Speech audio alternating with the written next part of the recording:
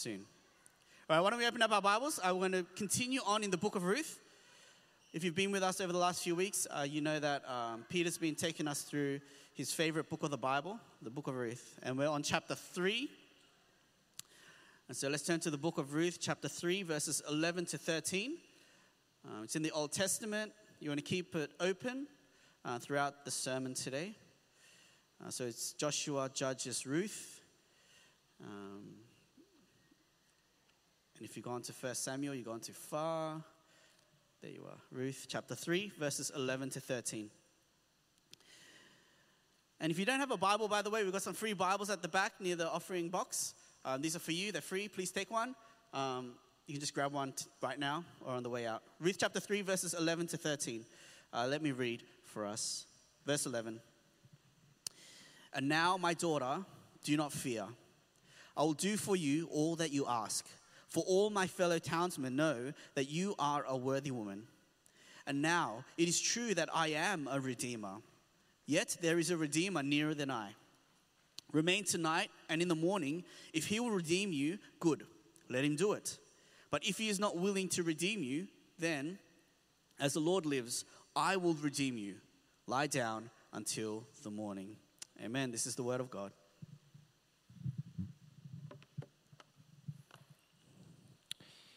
Amen. Thank you, Pastor Paul. Let me just get myself ready. All right. Hey, everyone. How you doing? Good to see you all. Again, if you're here for the first time, welcome to our church. If you're here for the first time in a long time, welcome back. Good to see you. I hope you guys are all doing well in this hot weather. Today's not too bad. Yesterday was crazy hot.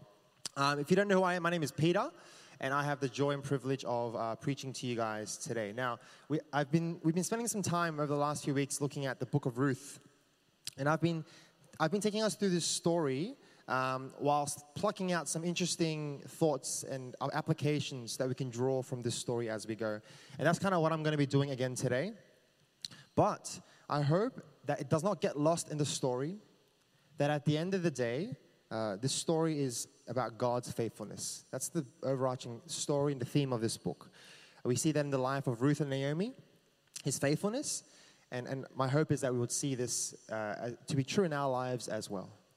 This book is actually designed to be read in one sitting. It's actually not designed to be broken up into 4 sections. And so there's only really one meaning to this story, which is that God is faithful. But I think it's a lot more fun when we break it up and try and pluck out things and find some things in there. So that's what we've been doing together today. I'm going to do a quick recap if you haven't been with us. So the first chapter of Ruth marked a season of suffering for Ruth and Naomi. As they lost their husbands, they left their home, and they were left without any hope for a future. But we were reminded that there is always hope that can be found in God. He never leaves us without hope. He's a kind God.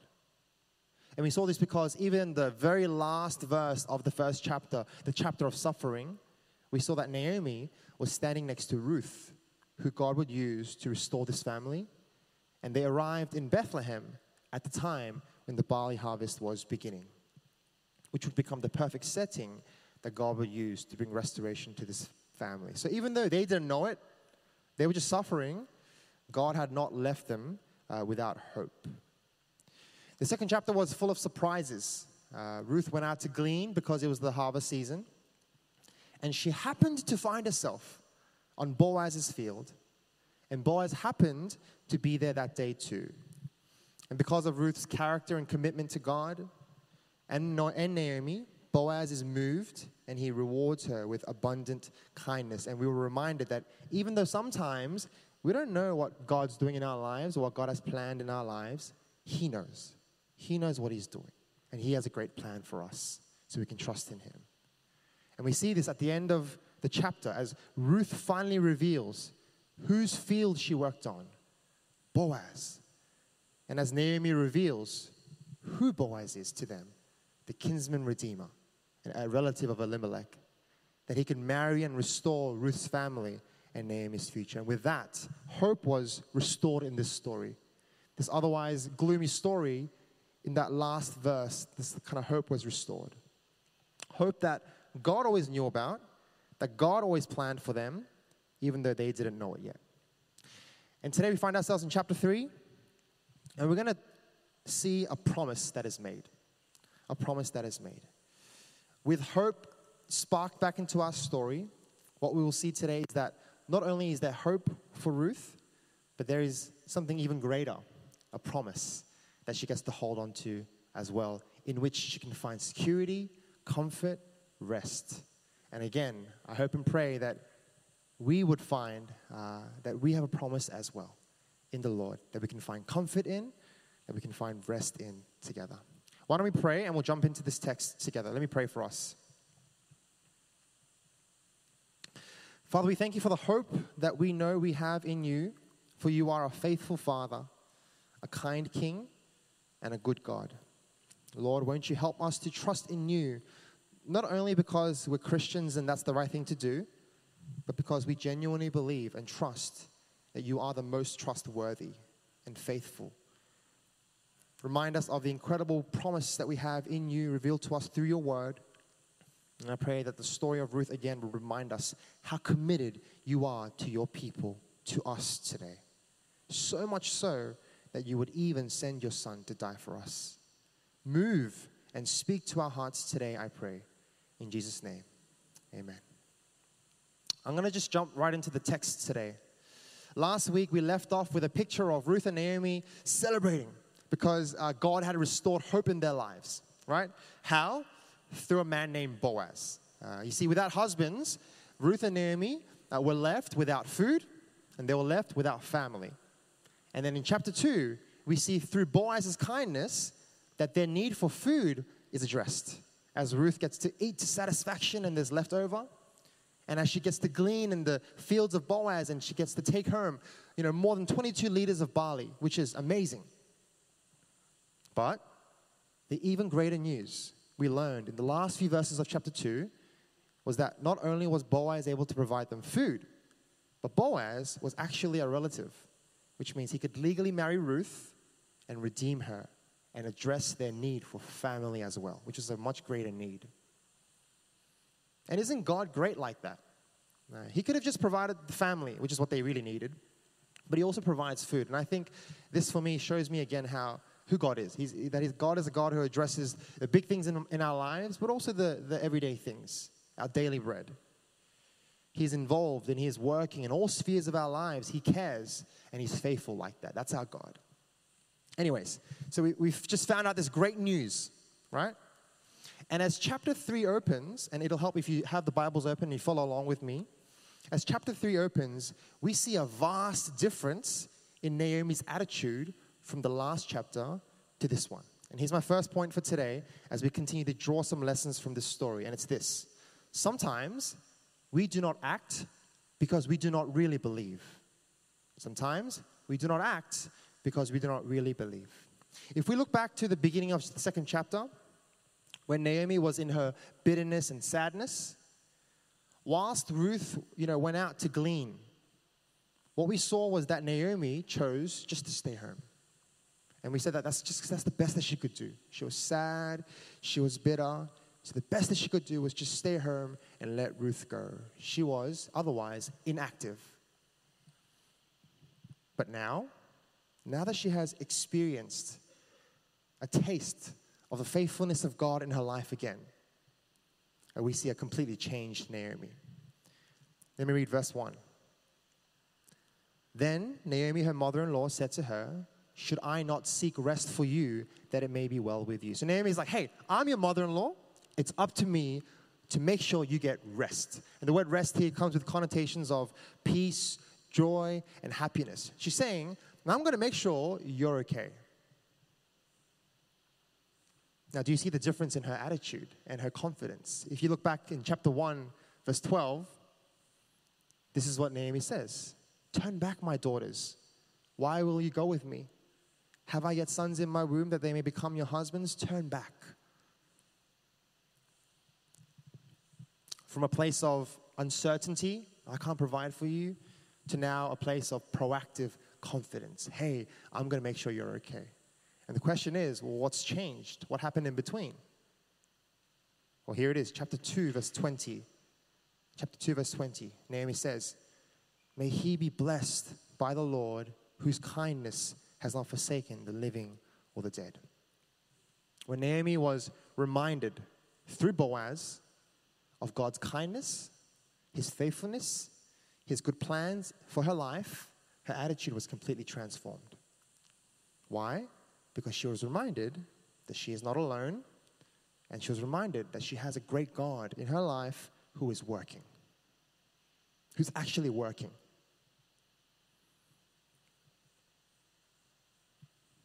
And so what do we see her do in chapter 3?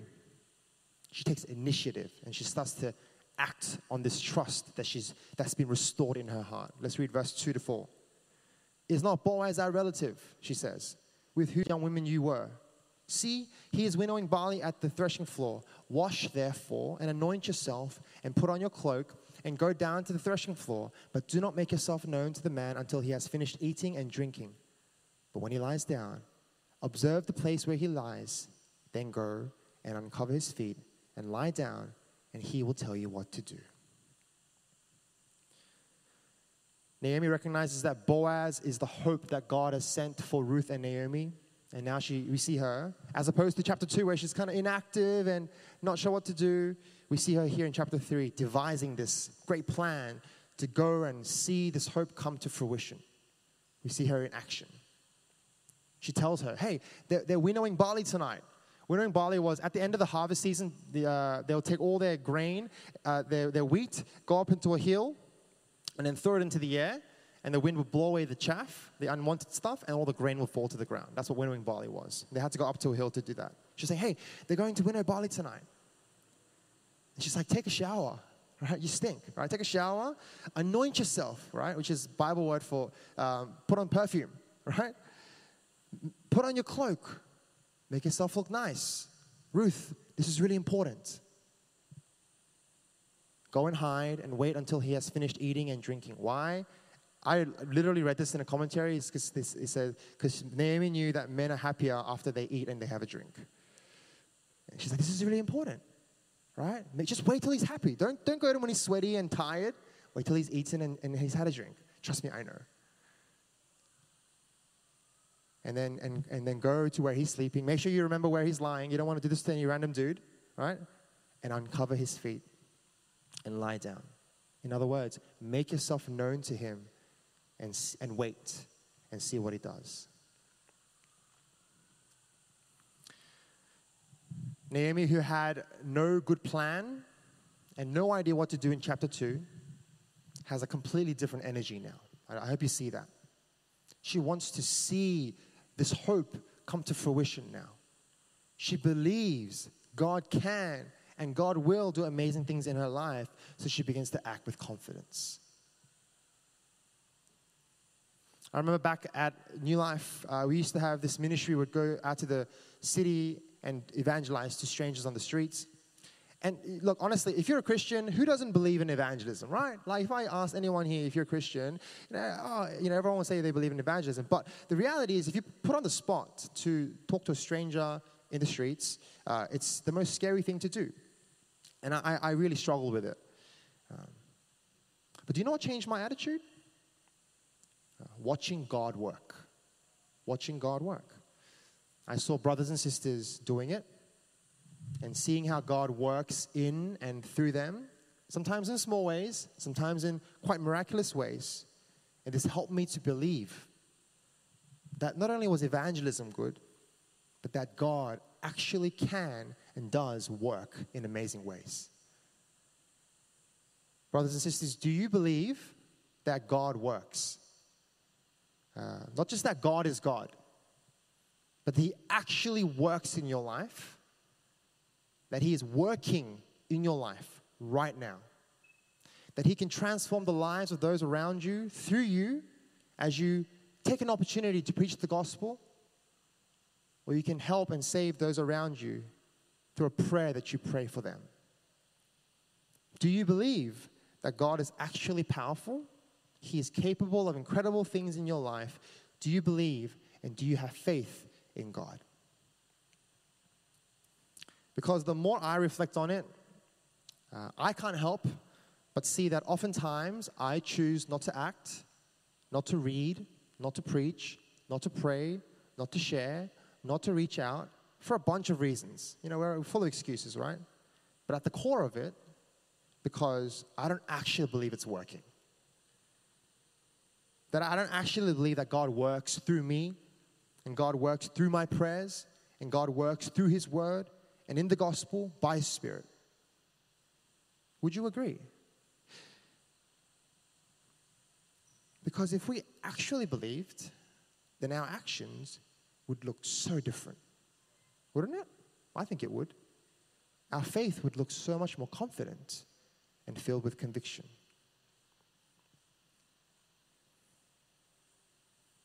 A commentator writes, when properly understood, a belief in God's sovereignty does not lead to passivity. Rather, it provides hope and confidence to move and continue. I think it's so true. Or as James says in James chapter 2, verse 18, you have faith and I have works. Show me your faith apart from your works, and I will show you my faith by my works.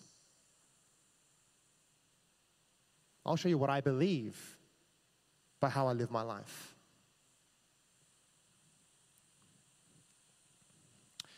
Friends, when you look at your life, do you see a Christian who is like Naomi in chapter 2? Beat down, defeated, inactive, unexcited about the things that God has planned in your life? Or do you see a Christian like Naomi in chapter 3, filled with hope, excitement, and passion about the things that God will do in my life, in your life? Proactively going out to see these things come to fruition.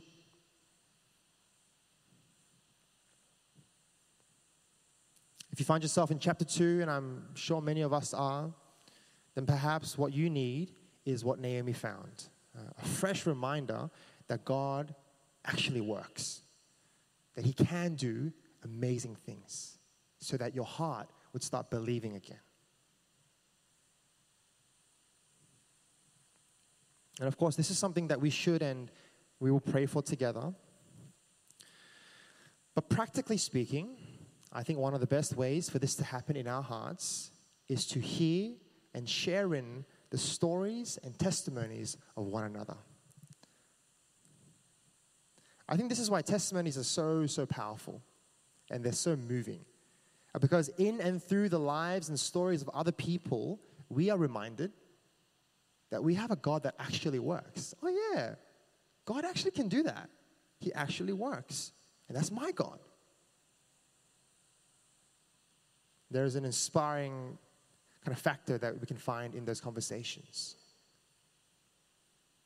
When was the last time you asked someone in your life or in this church, what is God doing in your life? What is He teaching you in your life? When was the last time you shared something incredible that God has done or is doing in your life that fueled the faith of somebody around you? When was the last time you went out and heard a story from somebody that fueled your faith and conviction and motivation? I'll be honest. For me, I've been so caught up in life, doing church things, working, family, having a kid.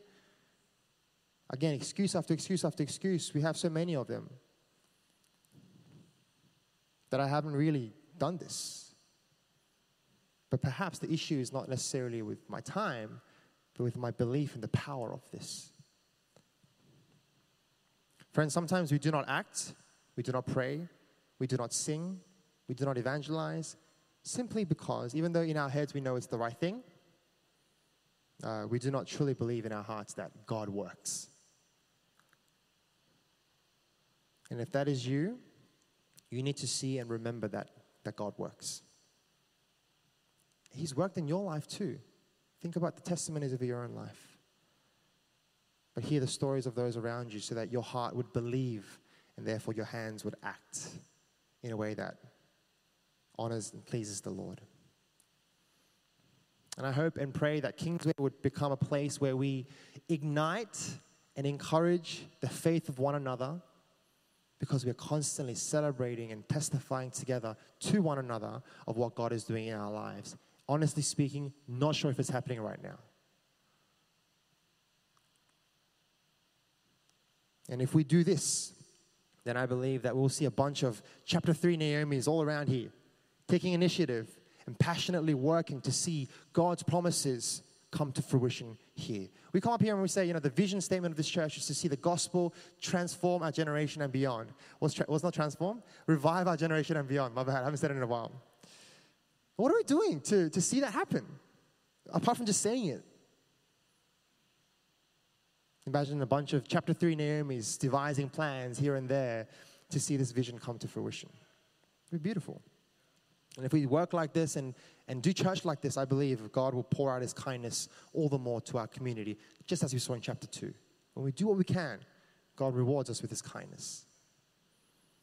So share, talk, run together as we endeavor to walk with God together this year. Amen? Let's get back to our story. So Naomi devises this great plan, and Ruth responds in verse 5. And she says, "All that you say, I will do." Of course, just as Ruth has shown time and time again, she is faithful. She's just a great person, right? So she does what she is told. Verse 6. So she went down to the threshing floor and did just as her mother-in-law had commanded her. And when Boaz had eaten and drunk, and his heart was merry, he went down to lie down at the end of the heap of grain. Then she came softly and uncovered his feet and lay down. And I hope you can feel the nervousness and the anxious anticipation here in this scene. Ruth is doing what she's been told to do, and she has no idea what's going to happen. Verse 8. At midnight, the man was startled and turned over. And behold, a woman lay at his feet. I feel the surprise and the awkwardness in the air. Verse 9, he said, "Who are you?" And she answered, "I am Ruth, your servant. Spread your wings over your servant, for you are our Redeemer." And here's my second point for today. Sometimes God will work through those around us to bring blessing into our lives. Sometimes God will work through those around us to bring blessing into our lives. The reality here is that even though Naomi showed all this initiative and Ruth showed all this faithfulness, Boaz still had a part to play as well.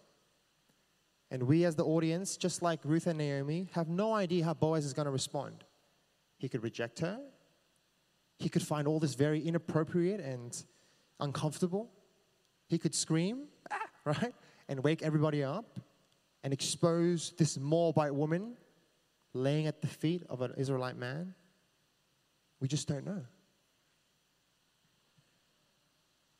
So in some ways, not only are Ruth and Naomi placing their faith in God as they put this plan to action, but they're putting their trust in Boaz, the man.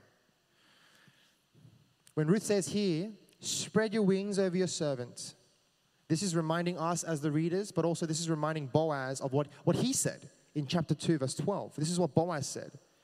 "The Lord repay you for what you have done." This is saying this to Ruth. "And a full reward be given you by the Lord, the God of Israel, under whose wings you have come to take refuge." In other words, well done for choosing God and staying faithful to God. I hope and pray he rewards you. And Ruth says, remember that? Remember what you said back then? I believe God is spreading his wings over me right now through you. And as she reveals, "For you are a redeemer," she's making herself very, very vulnerable. And she is pretty much saying, "Will you redeem me? Will you marry me? All right? I need your help. I need you to be God's blessing in my life."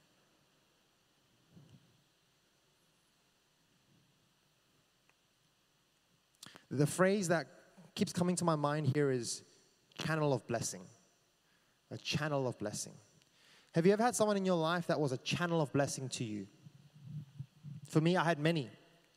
God used my church community when I was younger to help me understand the grace of God and receive salvation in my life. God used older brothers to spark my love for praise and worship and serving God in this way. God brought into my life friends that literally kept me afloat and alive during my first few years of ministry when I was super sad and just always like sad. God used people like Pastor Paul to help me see that, ministry is what I love doing and what I want to do. And in this way, sometimes in encouraging ways, sometimes in harsh ways, God has brought people that have played a part in my life that has led to many blessings that I can see now. I wonder if you've had the same experience. I'm sure you have. Maybe it was a growth group leader you had that was a huge blessing in your life. Maybe it was a workmate. Maybe it was a fellow person in the church. Maybe it was a stranger.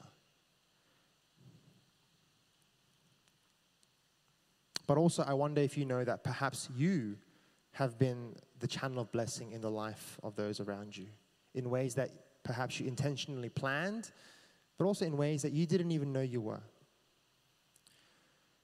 Friends, it's a myth to think that the Christian faith and following God is just about me and God. If anyone says, I can do faith without church, or they can love God without community, they don't understand how God loves to work. Because not just in this book, but time and time again in the Bible, God loves to use people to be a channel of blessing in the lives of other people. And so knowing this about our God, as we live out our faith as Christians, we need to trust that sometimes God will work through those around us to bring blessing into our lives. And therefore embrace our community. Embrace the people that He brings into our lives. Make ourselves vulnerable that He might use those people to bring blessings into my life. This was certainly the case for Ruth and Boaz. Ruth makes herself vulnerable as she approaches Boaz, and in the most beautiful way, Boaz responds, verse 11, "And now, my daughter, do not fear. I will do for you all that you ask, for all my fellow townsmen know that you are a worthy woman." In other words, Ruth, don't worry. I got you. I would love to be that blessing in your life. Obviously, it's a lot more romantic than that. But more than the romance, and that's what I didn't want to do, is kind of focus on the romance here. More than the romance, I think there is a greater thing happening here, which is that God is using Boaz, and He has been using Boaz to unlock blessings in the life of Ruth and Naomi. And of course, if we read through chapter 4, Boaz indeed brings great blessings to the life of Ruth and Naomi, but we'll talk about that next week. Brothers and sisters, God loves to use people to be a channel of blessing in the lives of other people. And the point that I want to hopefully make here is how important the people around you right now are. I mean, maybe in this room, but just in your life, in your vicinity. I truly believe that God sends people into our lives that we need to be a blessing in our lives, in ways we know and in ways we don't even expect. Maybe we just need them to say that kind of one line to us. Or maybe just kind of, pat us on the back or pray for us or just be there. I don't know. There's so many ways that someone can be a blessing in our lives. But also, perhaps God will send people that need us to be a blessing in their lives. But the point is, it is the people around you. It is so important. Because sometimes God uses those around us to bring blessings into our lives. And this is just the simple point. Let us not underestimate the power of community in those around us. I've been preaching this all throughout Ruth, right? Sometimes we need to borrow the faith of those around us. Sometimes we need to share and hear in the testimonies of those around us. Brothers and sisters, community is important and it's powerful. Let us learn to embrace, welcome, and lean on one another as we continue to run together.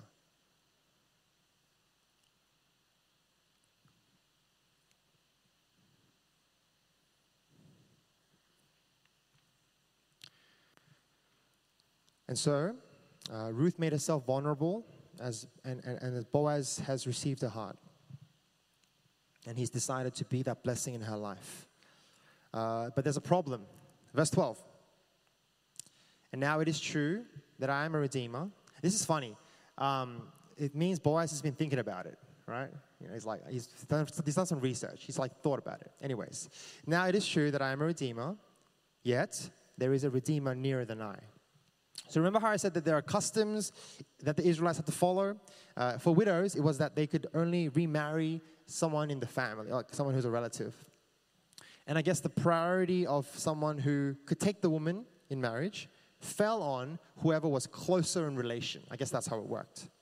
And so Boaz reveals here, I would love to be a blessing in your life. I would love to redeem you. But there's actually another man who has the right to marry you before me, which is really annoying. But then he makes a promise, verse 13. Remain here tonight, and in the morning, if he will redeem you, good, let him do it. But if he is not willing to redeem you, then as the Lord lives, I will redeem you. Now, this promise will make a lot more sense when we read chapter 4. I know what it sounds like. It sounds like, oh, if he wants you, he can have you. If he doesn't want you, I'll take you. That's what it sounds like. And this will make more sense when we read chapter 4, because what we see next chapter is Boaz pretty much like twists the guy's arm to give up Ruth for him. We'll talk about that next week. It's pretty romantic. But here we see, what we see here is actually quite an incredible promise.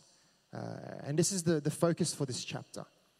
He says, as the Lord lives, I will redeem you. As the Lord lives, I will redeem you.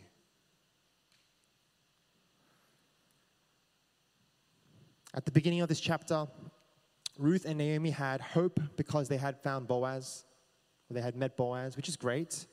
But here now, at the end of this chapter, they have even more than that. They have a promise.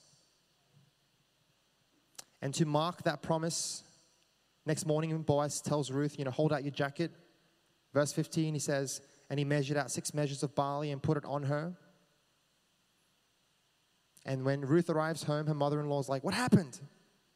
Verse 16, then she told her all that the man had done for her, saying, these 6 measures of barley he gave to me, for he said to me, you must not go back empty-handed to your mother-in-law. The barley was a symbol of Boaz's promise, that Boaz would not leave Ruth and Naomi empty-handed again. Remember, they needed food, they needed family. And here again, they received food, but behind it really is a promise of family.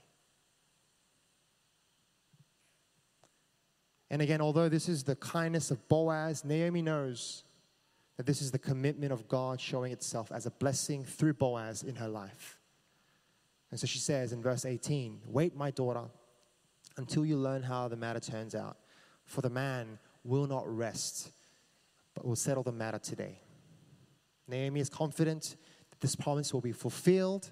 Why? Yes, because Boaz is a good guy, but really because behind it all, she trusts that God is faithful. And here is my third and final point. We can always find rest in the promises of God. We can always find rest in the promises of God. And this is really the message of this chapter. Ruth left the house with hope, but she came back with a promise. Naomi started this chapter by desiring rest for Ruth, but Naomi ends in this chapter trusting that rest will come for Ruth in this promise. Friends, I said in chapter 1 that God never leaves us without hope, and this is true. But hope in what?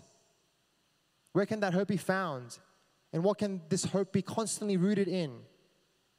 When life doesn't go the way we want it to, when suffering comes our way, and we don't feel like worshiping and following the Lord, where can that hope be found and be rooted in?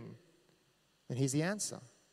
In the promise that God makes to us through his son Jesus, that no matter what, I will redeem you. Just as Naomi desired for Ruth, I believe God desires for us to have deep eternal rest. Deep eternal rest. And that is why, just as God sent Boaz to make that promise to Ruth and Naomi and be that hope, we know that God sent us, Jesus, his son, to be that promise and be that hope for us. As Jesus says in Matthew 11, come to me all who labor and are heavy laden, and I will give you rest. And though Boaz sent barley as a symbol of his commitment, I believe if anything embodies the commitment that God has for us, and the eternal joy and rest that he has for us and wants for us, I think nothing is a better image than the picture of God hanging his own son on the cross to bleed and to die for us. And that is how committed he is to us and to our rest. Brothers and sisters, we truly have a God who is committed to us. I hope that's what we can take away from this. Everything else is just kind of fun. We're trying to go through the story and have some fun and read the story together. But at the end of the day, like I said at the beginning, I hope what we can see is that we have a God who is committed to his people, who is committed to Ruth and Naomi, who is committed to their rest, who is committed to our rest and our joy. And this is not just a hope, like an empty hope that we're meant to hold on to and kind of wait for. But in the gospel, you and I, today, we have a promise that we get to cling to. Knowing that though our lives will often have seasons like chapter 1, there will be an end to the story where God's promise will be fulfilled and our joy and our rest is made complete. And I hope that even the thought of that would grant your soul some rest today. Are you struggling? Do you feel lost? Do you not know where to go and how to feel? Look to the promise of God in Jesus Christ, the gospel. Find hope, find rest, find joy, and find reason there to worship today, I pray. Amen? And we'll finish off this story next week. Why don't we pray together?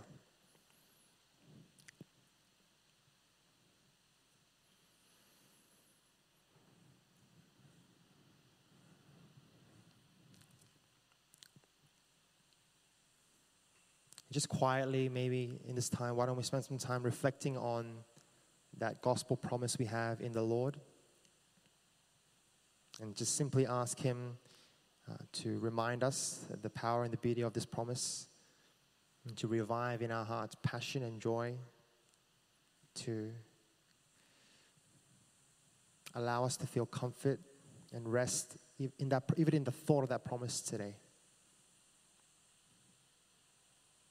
Let's also pray that God will send people into my life that will run with me to remind me of this promise again and again. Perhaps people that I'm meant to remind of this promise again and again. And let's pray that together we would believe that we have a God that works, that we would live out our lives passionately in a way that pleases him. Why don't we do some business with God, just quietly in our hearts, and then we'll sing a song together. Let's pray.